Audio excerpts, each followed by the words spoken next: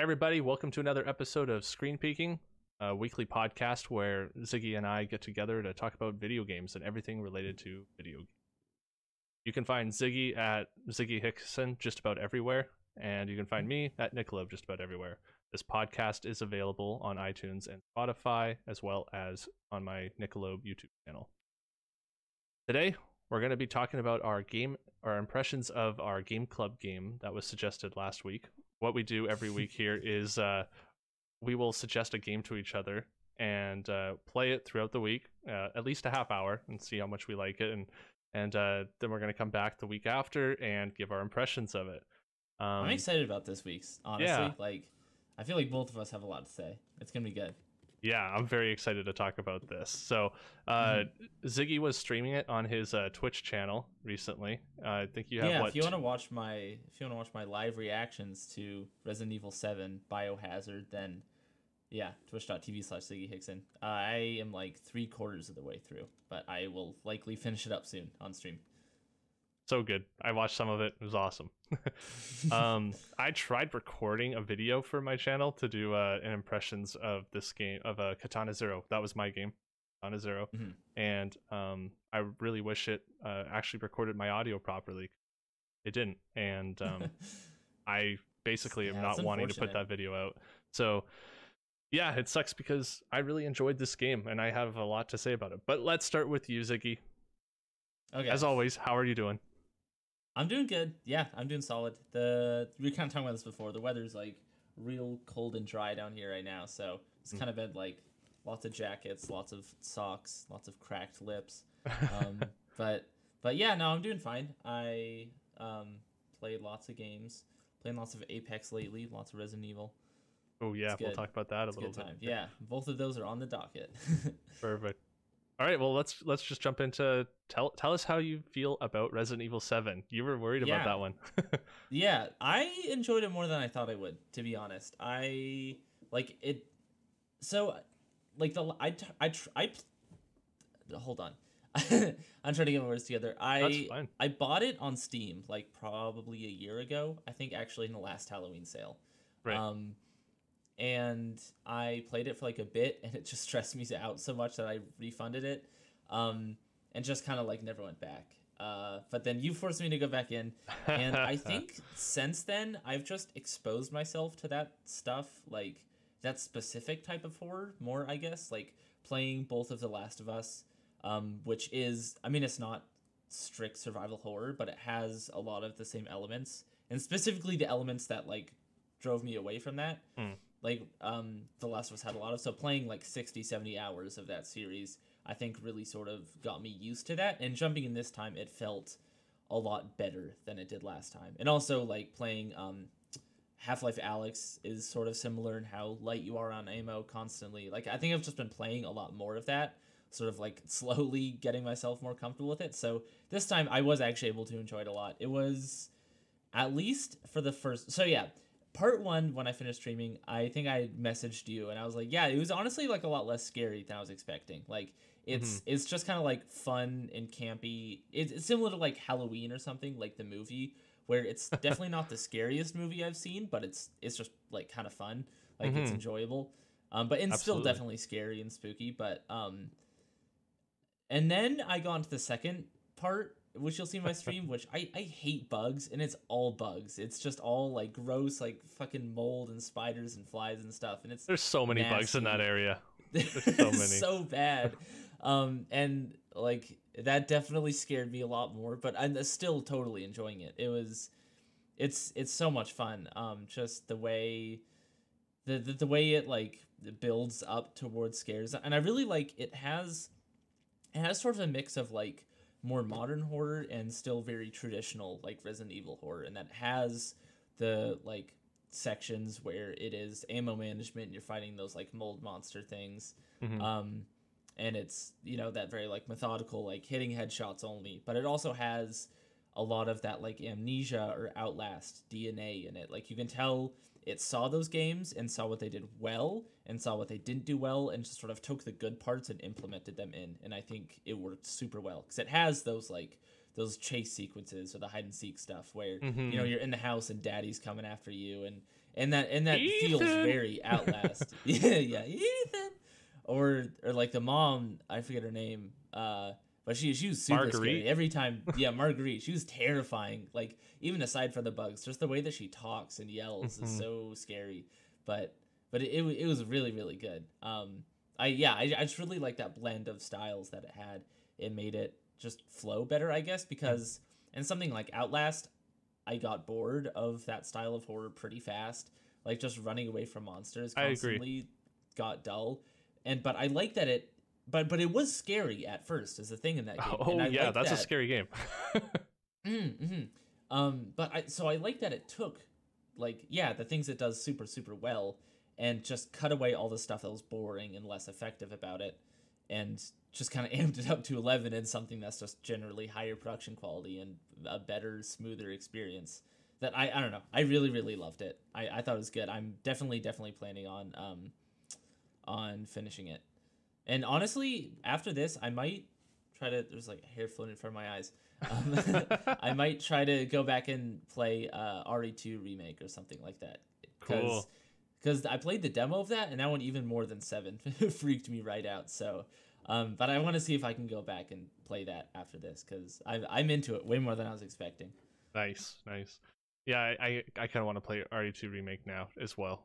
I have it on Steam, but I watched my brother play through most of it, so I kind of had that reason why I didn't want to play through. Yeah. Those zombies in that game though, they're freaky. Just the way they're They're rendered so well, and there's something about like the way the RE engine handles flashlights specifically, like the way it like I don't know how to describe it. It just looks so much more great. real and scary than any other game. Yeah, like the flashlights in RE2 remake, especially like the way it illuminates their faces and makes their eyes kind of like glint and stuff like that, and like the reflections in the water and all that. It just looks so good and so scary. Yeah, that lighting in that engine is just great as a whole Insane. for sure. That engine in general is just insane. That burger, oh man, that burger scene at the beginning of RE2 remake. That's the one thing I remember from that game. Just that bite out of that burger. It looks delicious.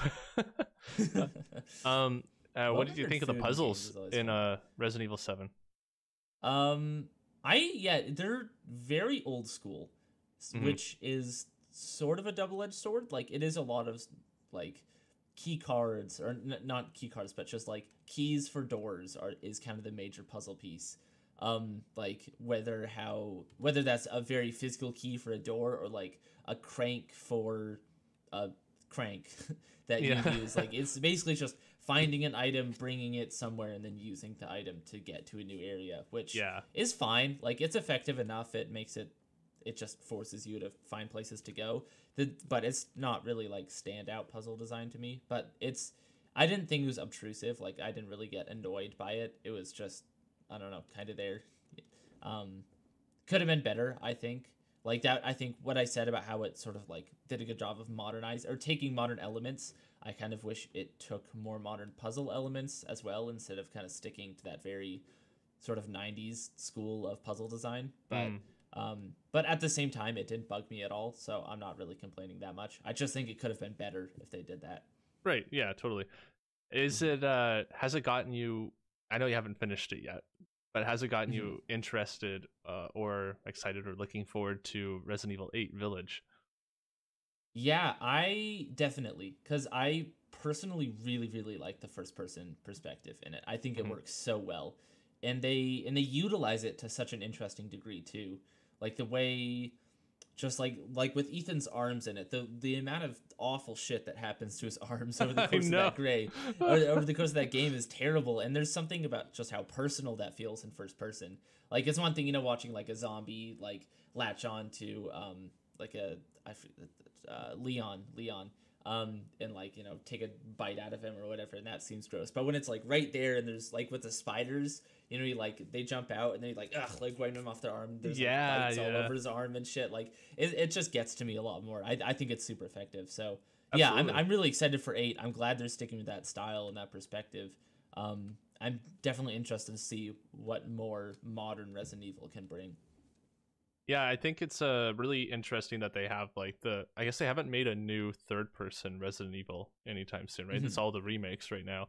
I do think that they should try to do, once they're done with their remakes, whatever they want to do, they should go alternate between first person and third person, because I do know there's an audience for both. Like, for example, my brother Jesse, he's really into the third person Resident Evils, to the degree where he's like, RE7 is not an Resident Evil game. He's like, it's not, and he won't even have a conversation about it. It's not a Resident Evil game. It's totally different. I don't know what they're doing. That kind of attitude. Yeah. So when I played RE7, I'm like, oh, I really like this. I just go like, well, I don't want them to just do this. Like, I still think I think RE2 remake looks awesome, and I know RE3 remake looks great too, and I haven't played the RE3 one, but I see 7, I'm like, this is so good. It puts you right in the situation. Like, even at the beginning, right? You're going into their house, and you're checking out all the stuff. You're opening the pod. You're like, oh, what's in there? Opening the fridge. You're like, oh, that's gross. And if you did that, you couldn't do that in third person. You just couldn't. You're walking through, you're like, what's in that drawer? Oh, there's a photo. Oh, you're looking at it all close and rotating it, and interesting, like what's going on here. You check underneath the fireplace, and there's that lever, or there's a videotape. You're like, I'm gonna watch this. And then even in the videotape, you're like basically the camera guy, and then you're walking around that kitchen, and when that other guy goes missing, and you're just like, and I don't remember his name, but it's like Chris or whatever. That scene was so well done. Like, the way like, I remember you were in chat during that. You're like, oh, keep an eye on this guy. I was like, oh, like, okay. And then I look away for like 2 seconds, and then he's just fucking gone. Like, I don't know how they directed that so well, but like, getting you to look away and lose track of where this guy was, even when I was specifically trying to keep track of him. Like, it's so good, like, the way they did that, and freaking you out where he just vanishes in thin air, and it felt so organic and cool. Yeah, like, I need to analyze that scene. That was honestly why I put that little like hint out there, like, oh, keep an eye on them, because I wanted to see what, like, if you were actively looking, what would happen, because I wasn't doing that when I played, and I was like, I wonder, like, is he gonna, like, he must disappear, but how? And I still have no idea. Like, you probably I'd imagine he like walks away somewhere, and then just this model goes away. But I don't know. It was cool. It's such a well-directed scene, though. Yeah, but like you were saying, like, the game is totally designed for first person. More like it doesn't feel like Resident Evil with a camera shift. It feels so much more almost personal, I guess, in the way like one of the things I really praised Half-Life Alyx for is the way where, like, when you're in an environment and you're like picking up everything and looking at it, and it feels like a very real place, because everything is so detailed and like detailed. There's just props everywhere for you to look at and turn around and like really inspect. And 7 had that aspect a lot. Like you said, the fridge, when you first walk in, like, it allows for that sort of really organic world building where you can see everything on the walls, and look in the fridge and look at all the weird molded shit everywhere, and like open up the microwave and how dusty and gross and broken it is. And I think when the camera's pulled back, it loses some of that level of detail, I guess, and how like sort of cramped and personal it feels.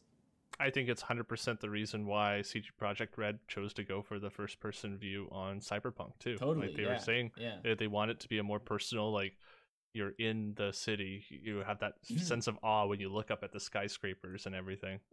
It's totally the same thing. Yeah, you made me think though of when you said Half-Life Alyx. As a quick little side note here, I saw a mod on IGN, I think, that's like a BioShock themed like mod for it. I'm not sure how that works because I don't have the game, but it looked cool. It was like the beginning of, like, you're going up to the lighthouse, and then you go down through the bathysphere, and you're going through the cool. metro area. You got to check it out. It was very cool looking, and like, just with me being like, okay, BioShock's one of my top 5 games. I gotta check this video out, and I was skipping through it, but it was very cool to watch it, and I was like, man, I wish I had this so I could just BioShock. I wish I had a Half-Life Alyx so I could play through that. But that was just a quick the modding community for Half-Life Alyx is so cool. There's so many neat like that, or other stuff I've seen people remaking. I think there's a whole project to remake the intro to Half-Life 2 in that game. Just stuff like that, like really interesting projects people are doing with it as just sort of a VR engine, even though the developer tools for it haven't really been released by Valve. It's still finding ways to do super neat. Well, sort of, but not to a point where you can do, like, it's still really, really limited. which is kind of unfortunate. But I think a lot of that's just COVID. Like they haven't had the time to really like organize and make their tools usable to the public. But Gotcha. yeah. Anyways, Katana Zero, what do you think? Well, let me just see here. I got a couple notes because I tend to forget. I was pulled into the game like right away.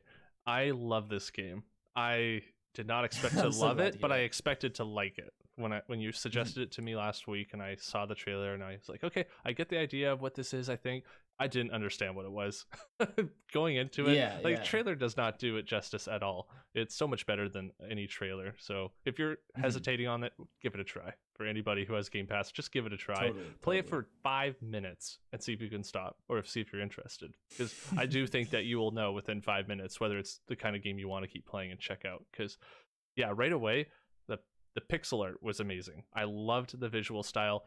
One thing, not just saying that, I also loved that the pixel art detail in the characters was so good that I could tell when a character would pull out a smoke before he even was smoking it before he would even puff out any like smoke from his mouth. Like the little details there, like you have to really design that so well to be able to go, oh, that character's doing that thing, or he's taking off his jacket. It's like it's just a bunch of little blurred pixels together, and I feel like you have to really design that well. I don't know how they did it, but they did it very well. I could tell what was happening, and I find some games you just have no clue what's going on until there is a tell. Like, oh, he blew smoke. Okay, he must be smoking. I did see that little red dot or something like that. So yeah. That was really cool. I loved every little bit of environment. I liked the way that they had like rooms where like your whole screen is taken up by black, and then you have your room kind of in the center. It only takes up maybe 20-30% of your actual screen, and so you're very focused on what's happening in these cool rooms, say when you're back at your apartment. And then you go to the level when you start a level and actually are ready to just wipe out a bunch of guys and kill them all, and you're like, here we go, and then it goes to it's full screen, and you have like your whole screen space for your all the different floors, and you can see, oh, I can run up there. There's 2 guys upstairs. One guy has a shield, so I got to roll behind him and slice him. That guy has a machine gun though, so I might want to slow down and reflect the bullet back into him by slicing it. And then I don't know, like just planning out your levels and the way that you can clear a room, which is basically, I guess for those who don't know, that's basically you start a level, you have a room, and you clear it by killing all the enemies, and then you go to the next room. That's like your checkpoint. So every time you get hit, you die, and you go right back to the beginning of that room that you were in, not the whole level. And I've just found that so nice, and I think if it took more than 5 seconds for you to restart, this game wouldn't be as great as it is. But the fact that you instantly go back, and it's like pressing rewind on your VHS, and you're right back to the beginning, and you're starting your room again, and okay, I messed up there. I pressed dodge too slow, or I jumped into a room with guys all around me, and that was an idiot move. So then how can I do far that? did you make it in? So curiosity. I got 2 endings in it. Oh, nice. I went crazy on this one. I feel like I played it enough to understand, but I unlocked hard mode and I've unlocked speedrunning mode.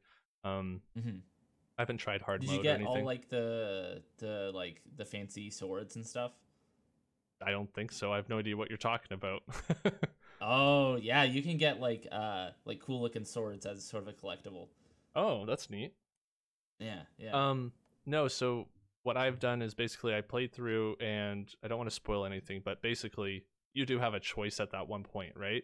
And you have a choice, and I chose an ending, or I chose one option that basically ended the game right there, and then I chose the other option, and I just played through and got more story content and more answers to questions. Interesting. You chose the one that just ended the game there. Yeah, it was the first one I chose.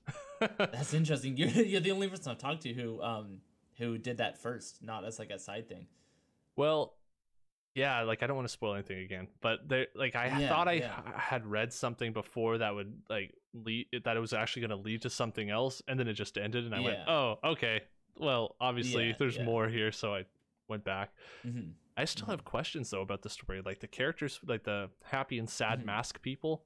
Like that it's very much a creepy. part 1. Like it feels, the story does feel like a setup for the sequel to it or whatever. But I assume there's going to be a sequel based on how the story of the game goes. I hope so, because it's very interesting. It's very cool. It seems to be all about, like, just you got to play it. Whoever, it's like maybe a 5-6 hour game. Like, just play Super it. short. It's like maybe 2-3 sit down sessions of playing a game, and it's so good that it's worth playing and experiencing yourself. But just take my word for it.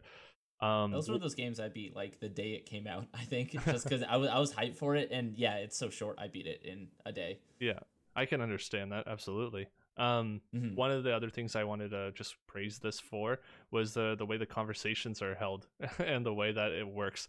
I am a huge fan of in like pixel art style games when you do have the text in a game that you have to read through, when it puts it out in a way that is interesting to look at. So like certain words that are full of anger are all like in red font, right? And then you have and they do a little like shaky thing. Yeah, they vibrate and they shake, like you said, and like they're just, you can tell how furious this person is based off of just reading the word "I'm pissed at you" or like "you fucking suck" or whatever, like it puts emotion in it without like it's like, I don't know, it's a good replacement for voice acting, I guess, because when it is just like beep sound effects, not actual voices, it's hard to really get all the emotion out of it. But yeah, like you said, when you have like those, when like the text is moving slow and it's like red and shaky, you could like you can feel that fury in it. It's totally. So good. Yeah. My first experience was right away at the beginning when you first get your cell phone call, and I didn't know what I was doing, so I pressed A to skip, and I didn't realize that whenever you talk, you have that bar at the bottom of the screen. It's a white bar filled with with a certain amount of red. The red indicates how much time it's going to take for the other NPC to finish talking. And if you, and then a lot of times you can choose to skip that, just cut it off, and it just kind of breaks the discussion that was happening there, and then they will reply, or it'll just end the conversation. So for me, I had a choice to hang up. As soon as the person would start talking, I just hang up as long as I pressed A during the red segment of the line. And and like I know the person on the phone just got mad and more mad and more mad, and I just kept hanging up and hanging up and hanging up. I'm like, this is great, I love this game. And eventually I listened, because I don't know if I think it started repeating himself, but it's like there's some great options that seem to be, that for me makes me feel like I might have missed certain dialogue that I want to replay the game to check out, and maybe totally the dialogue is actually really reactive. Like choosing different things can actually legitimately get you out of certain combat situations, or it can change. Like in the first or second level, I think there's like the secretary, and that's one of the first sort of major like dialogue options moments, where she's saying like, oh, like what are you doing here, because you come in with like a fucking like robe and a katana, and you can be like, oh, like it's just cosplay, or you like, that's what I chose. I don't know what you're talking about. And like the different things you do, or you can like antagonize her and make her really pissed at you, and all these different things. But you can make it, if you do the cosplay right, you get back, and she's like, why is there blood all over you? You're like, it's just a cosplay, I don't know what she means. You're like, oh, okay, and you can go. Or if you make her pissed when you get out, like she'll like call the cops on you, and you have to do a whole combat situation just to get out of that room, which you could totally miss otherwise. Like, I missed that cool, one. Just it's cool. Like if you go back and replay and sort of choose like shittier options, I guess, or just you can be like a complete asshole to everybody. There's a secret boss in the game with a certain character. If you antagonize him enough, he will just attack you and become a boss fight. There's so many really cool things with the dialogue that are so easy to miss because of how like reactive it is. Yeah, like and I'm still so sad that the impression video did not work out. I'm so upset that I'm sure it was like an update. Too. I want to see your reactions to that. I wish there was an update, like you would just have me muted, just give it a facial reaction, just wide eyes, like, oh man, when I don't want to. You want to go into spoilers here? I think so. Okay, spoiler warning. Okay. I'm going to start talking about spoilers here. So, obviously, our character has a drug in them, and I think they explained that pretty early on. Yeah, right? And our character, but I don't. Maybe I'm just an idiot, but I didn't really get it quite right away. I didn't know what they meant when they said Chronos. So, anyways, our character has Chronos, this drug that helps people, or helps these characters. I guess our character that we play as is like a part of the Gamma edition of these like super soldiers. It's supposed to be like a top like elite group that were a part of a war to help just go slaughter tons of people. Um, and like you don't have a memory, so you're kind of just doing these contracts to kill people. And the fact that you can basically, I guess, use that drug to slow down time whenever you want. It's just like a meter that Hmm. goes down and refills over time. And you have the rewind. It features kind of like when you go through a level and you get hit and you die and it rewinds to the beginning. That is explained through the story basically, and it's kind of Yeah, cool yeah. because it doesn't become just a gameplay feature. It's like, oh, that's something that actually makes sense. My character can kind of see Hmm. the future by experiencing different timelines and going back to where it was and back to the start again and knowing exactly what's going to happen. And I And they do loved some really cool set pieces with that they too. Like do it's not such just a cool gameplay stuff. mechanic. Yeah, my Yeah. favorite in particular was when and I already forgot his name, but the guy with the like the blue hair or helmet or whatever, and he's Hmm. has you tied up and he's punching you, and he's like, and as soon as you say something, he basically takes out his gun, Yeah. shoots you in the head, and you die. And then it rewinds, or then you just suddenly wake up and you're back at the beginning, and he's like talking to you again. And maybe you have, like, I think the first thing is the other guy behind you in the darkness calls him V or something like that, right?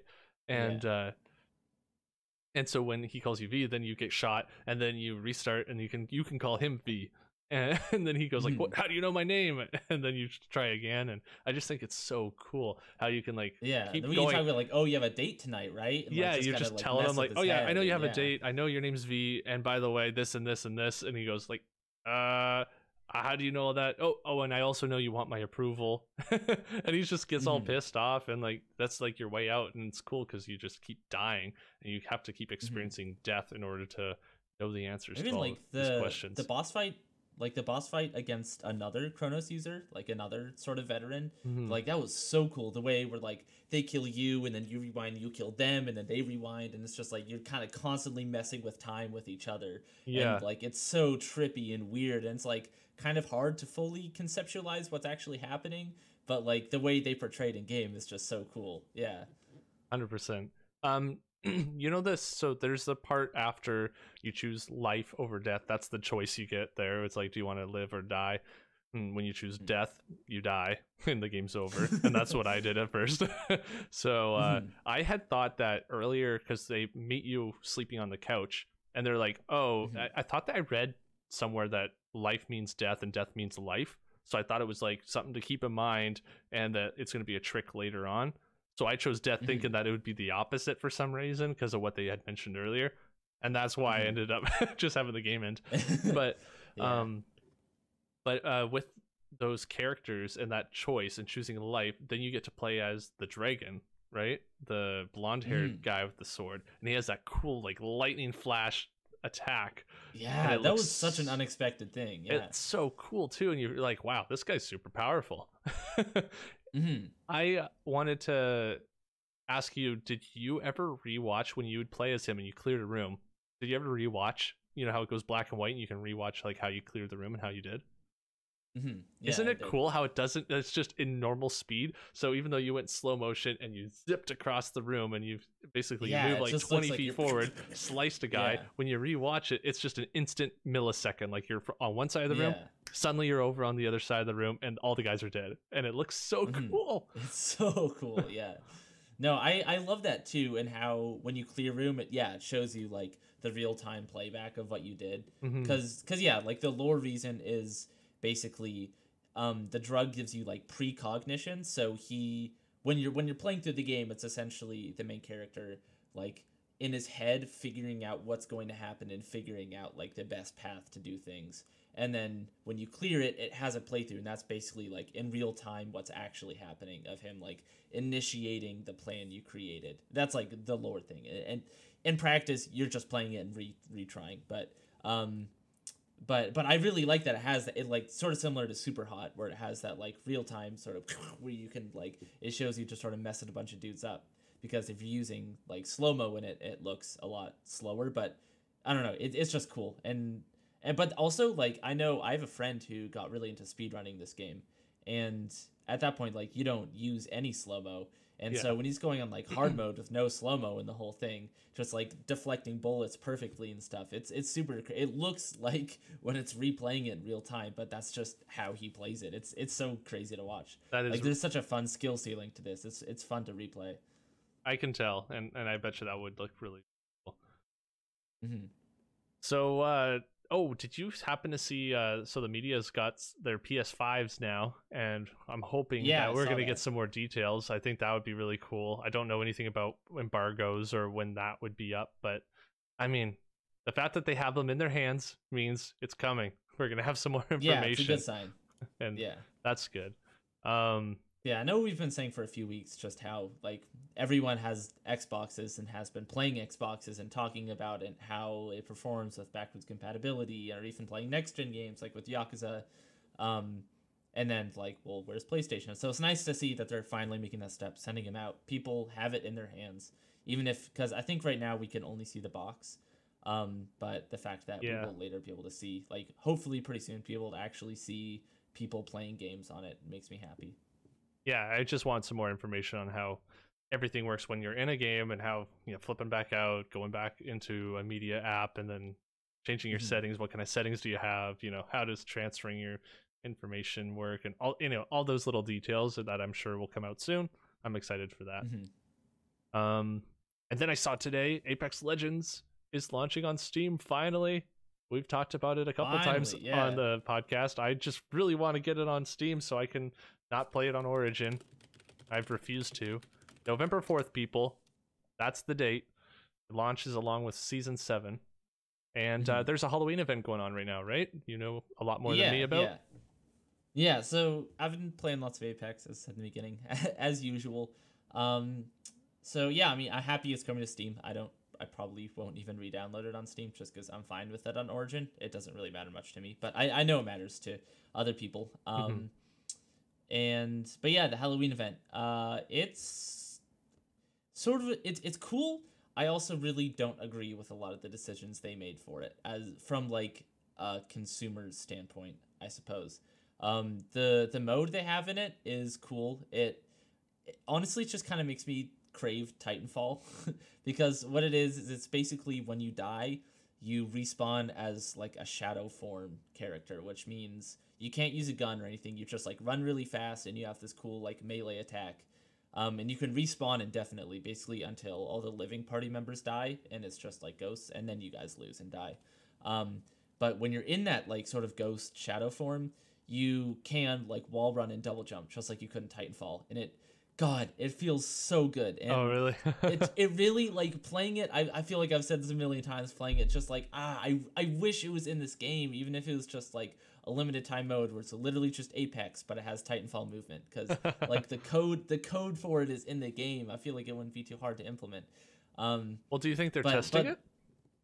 I wonder if they are. I hope they are. I mean, I know they've said previously that they intentionally took those things out of the game because like the maps just didn't really, like, it didn't work with the maps super well, and it sort of broke the balance. Like, just in a battle royale format, it doesn't work as well, which honestly makes a lot of sense. I don't think I'd want it in the standard like format, but I think it would be cool just for like a week to play mode with it, even if it's totally unbalanced and broken. I just think it would be fun. Right. The more negative side of it for me is what they're doing with cosmetics in it, which like they have new skins, but the new skins are basically just recolors of last year's Halloween skins, which is whatever. The bigger thing for me is that the packs are so expensive. Well, there's only one skin so far that you can buy on its own, and all the others you have to buy in like a bundle. So I'm a crypto main, and there's like this cool sort of like Dracula crypto skin that I really want. And I wish I could just pay the like $10-15 and get it, but I can't. I have to spend $30 in currency to get a bundle that comes with a Dracula skin, a recolored Dracula skin, and like a thing for his banner that I don't really want.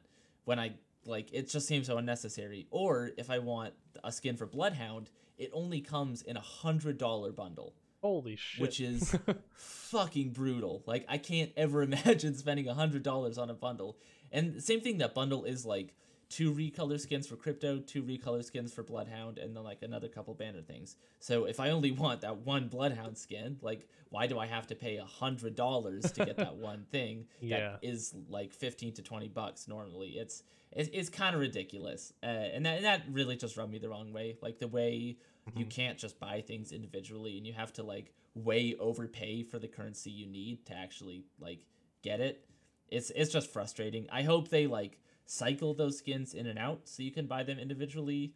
Also, the loot crates for the season, like pumpkins or whatever, are I think almost $10 each, which is also ridiculous because usually crates are like 99 cents in Apex and other games. But yeah, it's a little frustrating. At the same time, it's a free to play game and it's all just cosmetic. So at the end of the day, you could completely ignore it and your experience will not be changed. So it's really not the end of the world, but it does sort of rub me the wrong way. I wish games would not implement stuff like that quite as much. But yeah, other than that, the mode is super, super fun. I've been playing a lot of it. And the new Legend coming out next season too, they've sort of been teasing her with like some challenges in game. I'm excited for what she is. Yeah, it seems like more. some sort of I've been saying for a long time I want like another true healer character in the game, just because those are usually like in Overwatch I always played healers and stuff.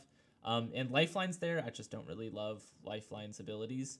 But I want something like, I don't know, maybe some form of like long range healing, or I'm not sure, something closer to like Anna in Overwatch if you played that, where she has the sniper that can like, so you can heal people from a distance if you have good accuracy. Something like that would be interesting, like a more high skill healer, I suppose. That makes sense. And it seems like it maybe is leaning towards that, just because she's like a scientist character is the new Legend. Right. Or maybe something more like Moira from Overwatch, where she sort of has like that duality of like healing and damage. That would be cool too. But I'm interested to see who she is. I don't really have anything to say yet because we don't actually know anything other than like we've heard her voice and seen her face. But yeah, I'm new legends always excite me. It's just fun to jump back in and mess around. Do you know if she's gonna be in like season 7? When Yeah, usually when a season launches, it comes with like map changes and a new legend. Okay, cool. Or a new map, but we've only gotten one new map. I really want a new map. The current ones I'm just kind of bored of them, to be honest. Like, I have nothing against them. I think they're both really fun, but I just kind of want something new. I'm craving a new spot, even if that means just like totally reworking one of them. I just like, I don't know, I'm getting bored. yeah, just a change in some scenery would be nice. Yeah, I really want to play it. Like I'm planning on jumping in pretty hard as soon as November 4th comes around, because I need like that'll be probably all I play until I get Demon Souls. If my PS5 arrives on time, that'll just be like 6 days, 7 days. But hopefully, yeah. But otherwise, I might just be waiting until the November 19th when I play Cyberpunk. So hopefully we can make some time to play together. That'd be a good time. 100%, yeah. So another thing I was thinking about for next week, it's gonna be the day before Halloween. I was thinking we should discuss or we should like talk about our top 5 horror games for people to try, or anybody who is like interested in, if there's anybody interested in playing a horror game on Halloween, which I'm sure there's tons of people who do that. It might be a good way to just expose people to a few games that they haven't thought of. So, I mean, yeah, totally. Just something I wanted to suggest, and I think you're down for that. Yeah, 100%. It's gonna be like, so you messaged me that before the show, and I was trying to think. I don't know. A lot of it is because I don't play like a ton of horror games, so a lot of it was just trying to think of like horror games I have played. But that said, like all the horror games I've played, I've pretty much loved, with like a couple exceptions. But yeah, and I think I've talked about some of them on the show. But I'm excited to talk about that. I've thought of the games I want at this point. It's just kind of like that really hard thing of like, oh, I love both of these games. Like I really want just them all to be at number 1. Like if they can all just be at number 1, that'd be perfect. But yeah, trying to get them into a list is fun. Yeah, for sure. And I mean, like it'll just be a good way to kind of have a stack of, okay, this is my number 1, number 2, number 3, number 4, number 5. Might be some challenges in there, but Yeah, for me, yeah. my criteria for myself is going to be that it has to be a horror game that's actually made me jump. That's Oh good, yeah, yeah. but that doesn't have to be the criteria for you. That's for me. It's going to be a game that's made me either like do a little startled jump in my seat or fully like scream. So Yeah. So I think the one, without saying anything, I think the one that will take my number 1 spot did not make me jump at all. However, it's like one of the creepiest pieces of media I've played. yeah, But yeah, I mean, I'm excited to talk about it. Excited for Halloween. I yeah. was kind of rolling the idea around my head too, of I know I think I've talked about itch.io on here before. Just sort of like playing weird like small games on there. And I've been thinking about going in just like the horror section of that and finding just a bunch of like weird, like who knows how good they are, just kind of download them and try to stream like Oh, cool. 10 plus of these things, just like play like 10-20 minutes of each of them and see what I can do. But I think that'd be fun, and I can bring my findings into the next episode if I find any treasures in there too. Yeah, please do. That'd be fun. I hopefully you find some cool things, little nuggets. Yeah, yeah. So we've discussed our game club game from last week. It's time to talk about what we're gonna play this next week. So do you want to go first? Yeah, sure. So obviously we're suggesting games for each other. And oh shoot, where did I put it? You know what? I got rid of it because you were talking to me about your suggestion. So why don't you go first? Because then I can get it up on the screen here. All right. Yeah. So I want you to play Thumper, which came out like a couple years ago or a few years, I think. It's super cool. You looked at it like, oh, is this kind of like Guitar Hero? And I think, yeah, it's like a horror Guitar Hero, I think is the best way to put it, where it's this weird, like, I think they described the game as like rhythm violence because I don't know, it's just a vibe like no other horror game, and it's super fun. Um, so yeah, I think, do you play many rhythm games? I'm not actually sure. I haven't played too many. I played Rock Band way back. My brother and sister and I, Okay. we'd be rocking out with the drums, guitar, and vocals. But Yeah.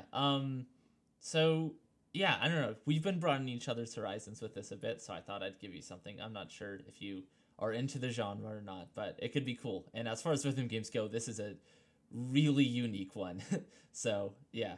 hey, I enjoy rhythm, and it's interesting to look at. And if you said it's a little bit did you say it was horror-ish or kind of just more of a Yeah, like just a it's creepy... in the horror section on Game Pass. I don't Yeah, know if horror is the word I'd use, but it is like a lot of very sort of like abstract, hellish imagery in it. right. Then the game I suggested for you was, and I mentioned this one before on our podcast, Death's Gambit. An Adult Swim game. They make good games. I played some great Adult Swim games. I don't think, if I have, I definitely didn't know it was from them. This is the first one that I've ever played, or the only one I've ever played that I've realized was made by them. What you finding? I don't know. I'm telling you also because I can't even remember what it is. I just specifically remember playing one game, and I looked at the publisher and went, "Oh, whoa! Like that's Adult Swim." What was the game like? Yeah, I remember. Oh yeah, Duck Game. I don't think that was it, but Duck Game's very good. Battle Chef Brigade is good. Yeah, I don't know. Maybe it was Duck Game. I don't know. I just remember playing one that I thought was like very good and surprised to see where it came from. Yeah.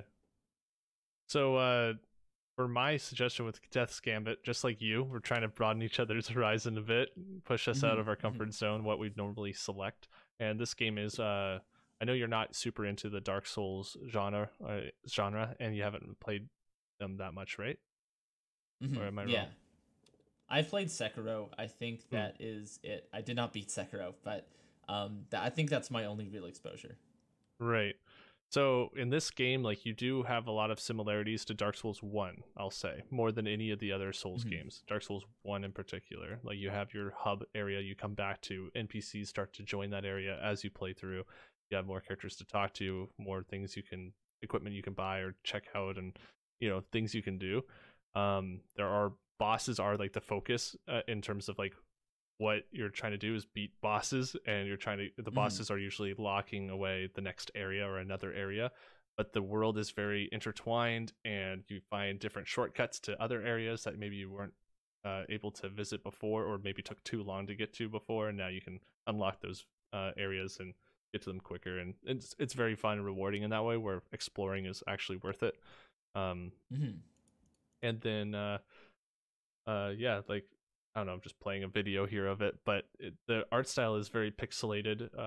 This is not there we go, but the art looks beautiful just from these screenshots. The oh, maybe I'll turn this down again. The combat is very quick and smooth. Like your actions feel good when you play. Like I don't know how it looks necessarily. That's good, yeah. But it does feel as good as you would hope. Like just like Katana Zero, and that's kind of what made me start thinking of this game again. Was it's not as fast paced at all. It's not. Yeah, but when you're trying to do an action, it does it. And when you do something like you complete a task or you defeat a boss, it feels rewarding. And I feel like those things are similar. If it's more fast-paced than Dark Souls, I think that will help me a bit, because part of my issue with Souls-likes is just how like physically slow it moves. Like I don't know, when I think of like an action game, I think of something like DMC, where it is you press X and it's slice and just instantly combo and all that. And obviously this won't be like that, but when it is very much like a in a slice and you have to think about like the timing of your attacks, that doesn't feel as good to me.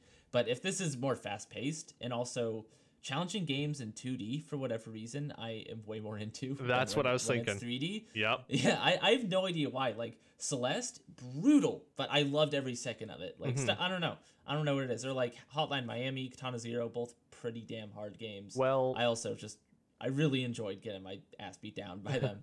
Well, those three let you restart pretty quick. This game is a lot more forgiving, where you do not lose all your experience necessarily, compared to Dark Souls, where you just lose everything if you've died twice in a row, kind of thing. Yeah, I think this might do that. It's been a while since I played, but I do remember it being very forgiving in comparison, and being like, oh, okay, that's so good, I don't have to do everything all over again, or if I have to go back through an area, it's not as bad. And it is faster paced, and also attack speed, obviously very focused on what weapon you're using. I used a big sword.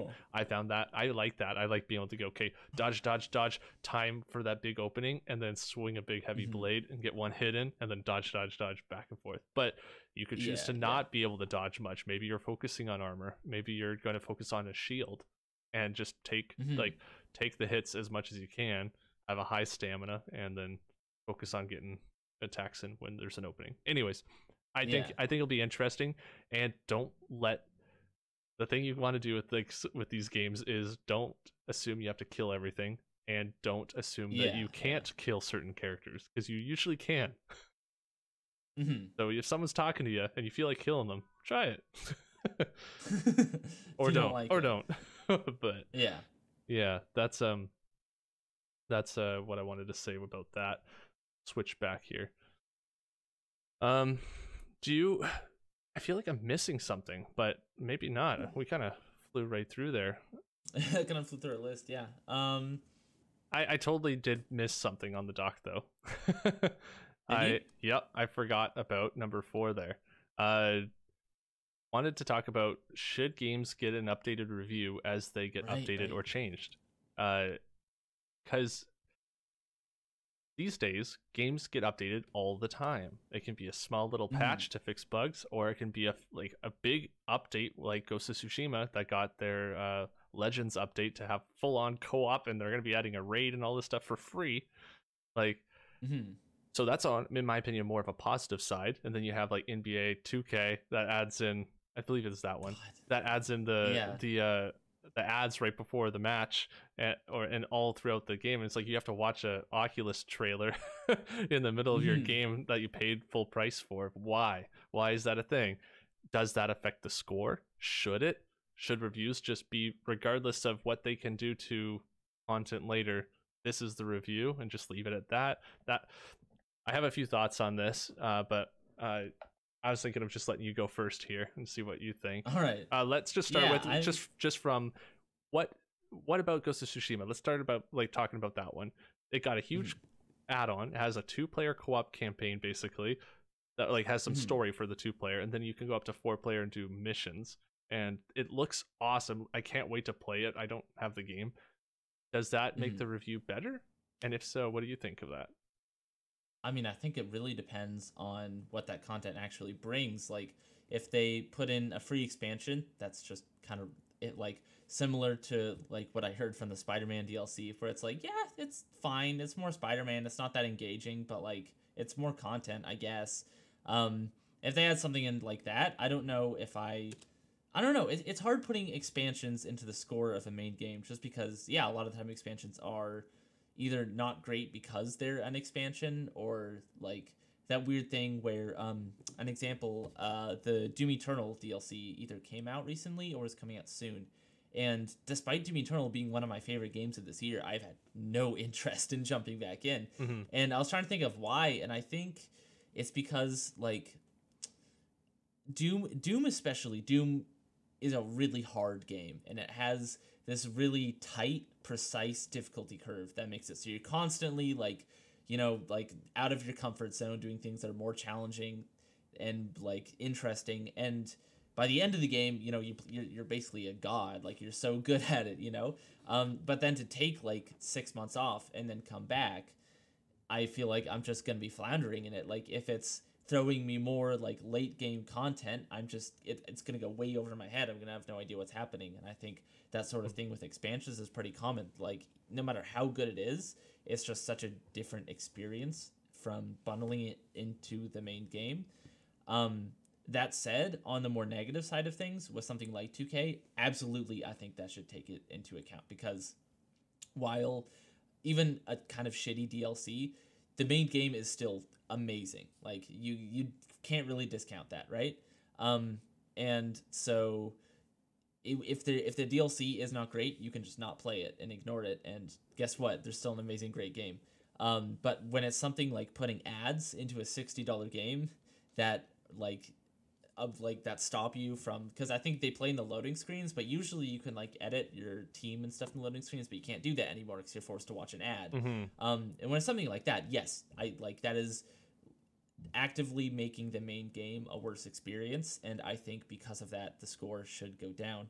That said, as for like editing reviews, I think it would be great if we did, but I just don't think it's possible per se. I think, at least with an asterisk, like I think for someone like IGN or GameSpot, I don't think it's really realistic, just because those videos wouldn't really get views. Yep. And for a company that's trying to make money like IGN, if you make another review on a game that came out months ago and people aren't really talking about, even if it is kind of important, people aren't going to watch it, and it's a lot of time to invest into a video that won't really have much output. It would be great if that was a thing.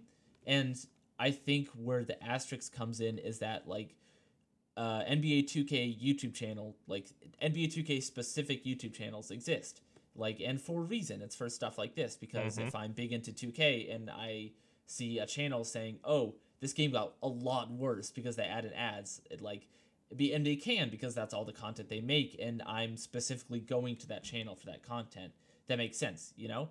Like for Half-Life Alyx, it got a lot of really, really cool stuff added after release. Like, to the main game, it got mod support, it got custom app support, like they did some cool new like shader things, and it was all small stuff, but because I'm in those like Half-Life ecosystems and watching like Valve News Network and stuff like that, I can see it, and I know it's actively getting better. But I also wouldn't really expect a major outlet to actually make content on that, because most people don't really care as much. But yeah, I think in a perfect world, absolutely, I think like there is a responsibility to inform the consumer with a review even after release. But I think with some exceptions, it's just not necessarily feasible or even worth it.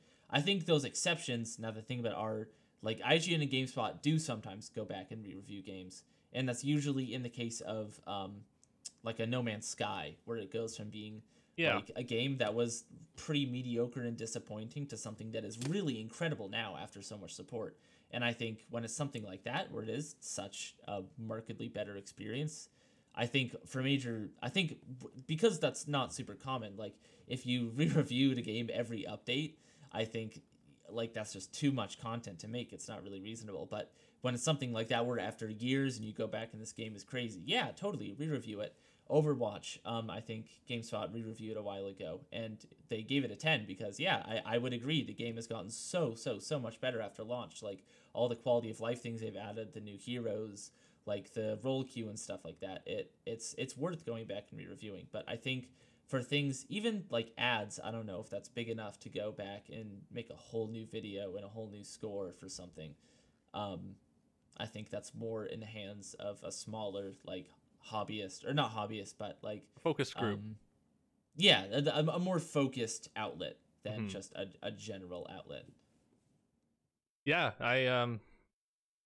I personally do not think that reviews need to change at all. I don't think my personal view on this is that regardless if the game gets terrible after or the game gets a ton better, that the score that it is given when it comes out is just there to help people who are interested in buying it when it gets launched. And if you're planning on buying it later, you have all kinds of websites and articles and content and information to absorb to get an informed decision at that point. You can go, tons of people have played this game, tons of people have reviewed it, tons of people have talked about the stupid ads that have been added in, or the amazing free expansion that got added in that was, that is super fun too, and like this game's even better now than it was when it launched. And like you hear that kind of thing all the time, and I feel like if anyone's interested in a game later who cares about reviews or information on a game before they buy it, then I think that they will get that information regardless, like not from a review, because the review was for when it launched. How was it when it launched? And I do think Overwatch, for example, should have kept the same review. And I think that if, like, even if Anthem got a ton better now, I think that Anthem should just that same score. I know a lot of people wouldn't agree on that one, but I feel like there needs to be that, like, that stamp, that history of like, no, you launched this game broken, or this game was launched in a way that made it get this score, and now you got to live with it. You can make it better, but that's up to you to talk to a community now, or try to get your, like, maybe there would be a video. It's not a review video, but maybe let's say IGN, right, in this case, goes, oh, Anthem's a ton better now. They have this new update that happened, and that was really cool. And then people are like, oh, that's weird. Like, I didn't know that was a thing. Maybe everyone's playing it and talking about it and tweeting about it. And then it starts to become a thing.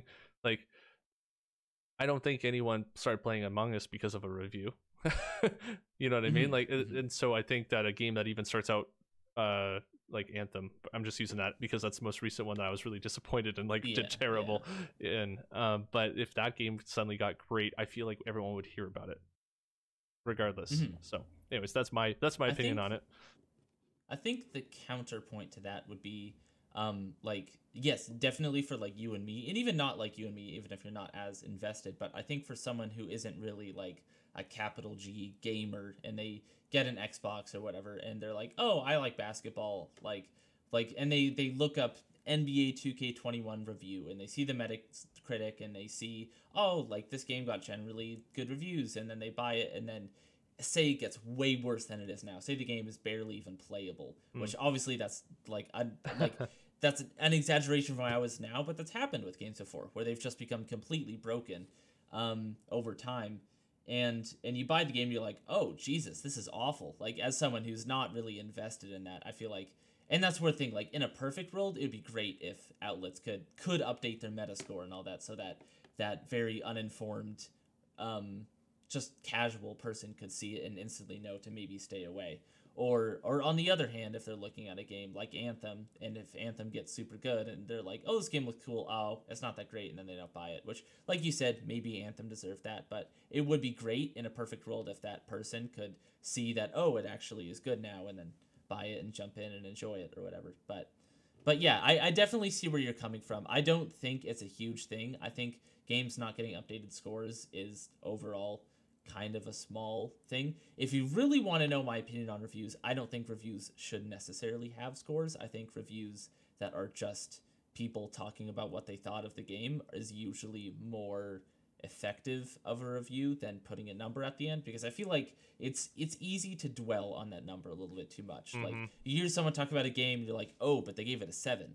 Even if you liked everything they're saying that they liked and didn't like, you're like, oh, if that's a 7, like, that's kind of average. There's so many other games that are 8s and 9s that I could play, even if that game you probably would enjoy more because it's more up your alley than the other games that have a higher meta score. You know, I think just having a discussion about a game and talk, like the way Polygon does reviews, actually I really enjoy, where there's no score, they just talk about like what the game is and how it made them feel and like their thoughts on it. I think personally that's a better way. So there isn't that number, and if games get better or worse over time, or if someone sees a game like Anthem and sees like, oh, like the combat's good, the flying's good, it's just that it doesn't really have any content and the story's bad and the whatever and this, but if they don't care, then they can buy it anyway. Or when they're looking through those articles, also see someone that's like, oh, actually it got super good now and all that. I totally agree with you on all that for sure. I agree. The discussions are also more, well, at least that's maybe just for you and me, but like I find that much more interesting to listen to and to watch is someone's opinion on a bunch of parts of it, not just it's a number and that's it. Because it's also too hard not to compare it to other numbers. Definitely, yeah. I think part of it too is it's easy for reviews to be too objective, I guess. I feel like when you're reviewing something, I feel like you should be reviewing it based on how it made you feel. And a lot of the time, like I see IGN getting flack for this a lot, where they'll review something and the reviewer might be like, like they give it a lower score because they just didn't like it. Like, even if it's their personal taste, or they just didn't like how it made them feel, and that's honestly, I think, kind of how it should be. If you like know one person's word is law, like, is that an objective, unbiased review? God, no. But I don't think that really exists. Like I saw Half-Life Alyx, like it largely got pretty great reviews when it launched, but there's also a fair bit of people who didn't. It just didn't vibe with them. They didn't like it that much. And for whatever one reason or another, even if it was like a lot of the reasons I saw weren't like objective, like, oh, this is bad or this is good. It was just like, I didn't like this. I didn't like how slow it is. I don't like how simple the combat is. I didn't like that I can't do this. And that's totally fair. Like, I think if you don't like certain aspects of the game because you don't like it, I think that's fine. And I think when you have a number attached to it, I think it pushes people to be more objective in the reviews, I think, which is, I mean, that's also a very unobjective opinion. Is I personally like more biased reviews of like Donkey. He's funny, and he gets a lot of criticism for his reviews.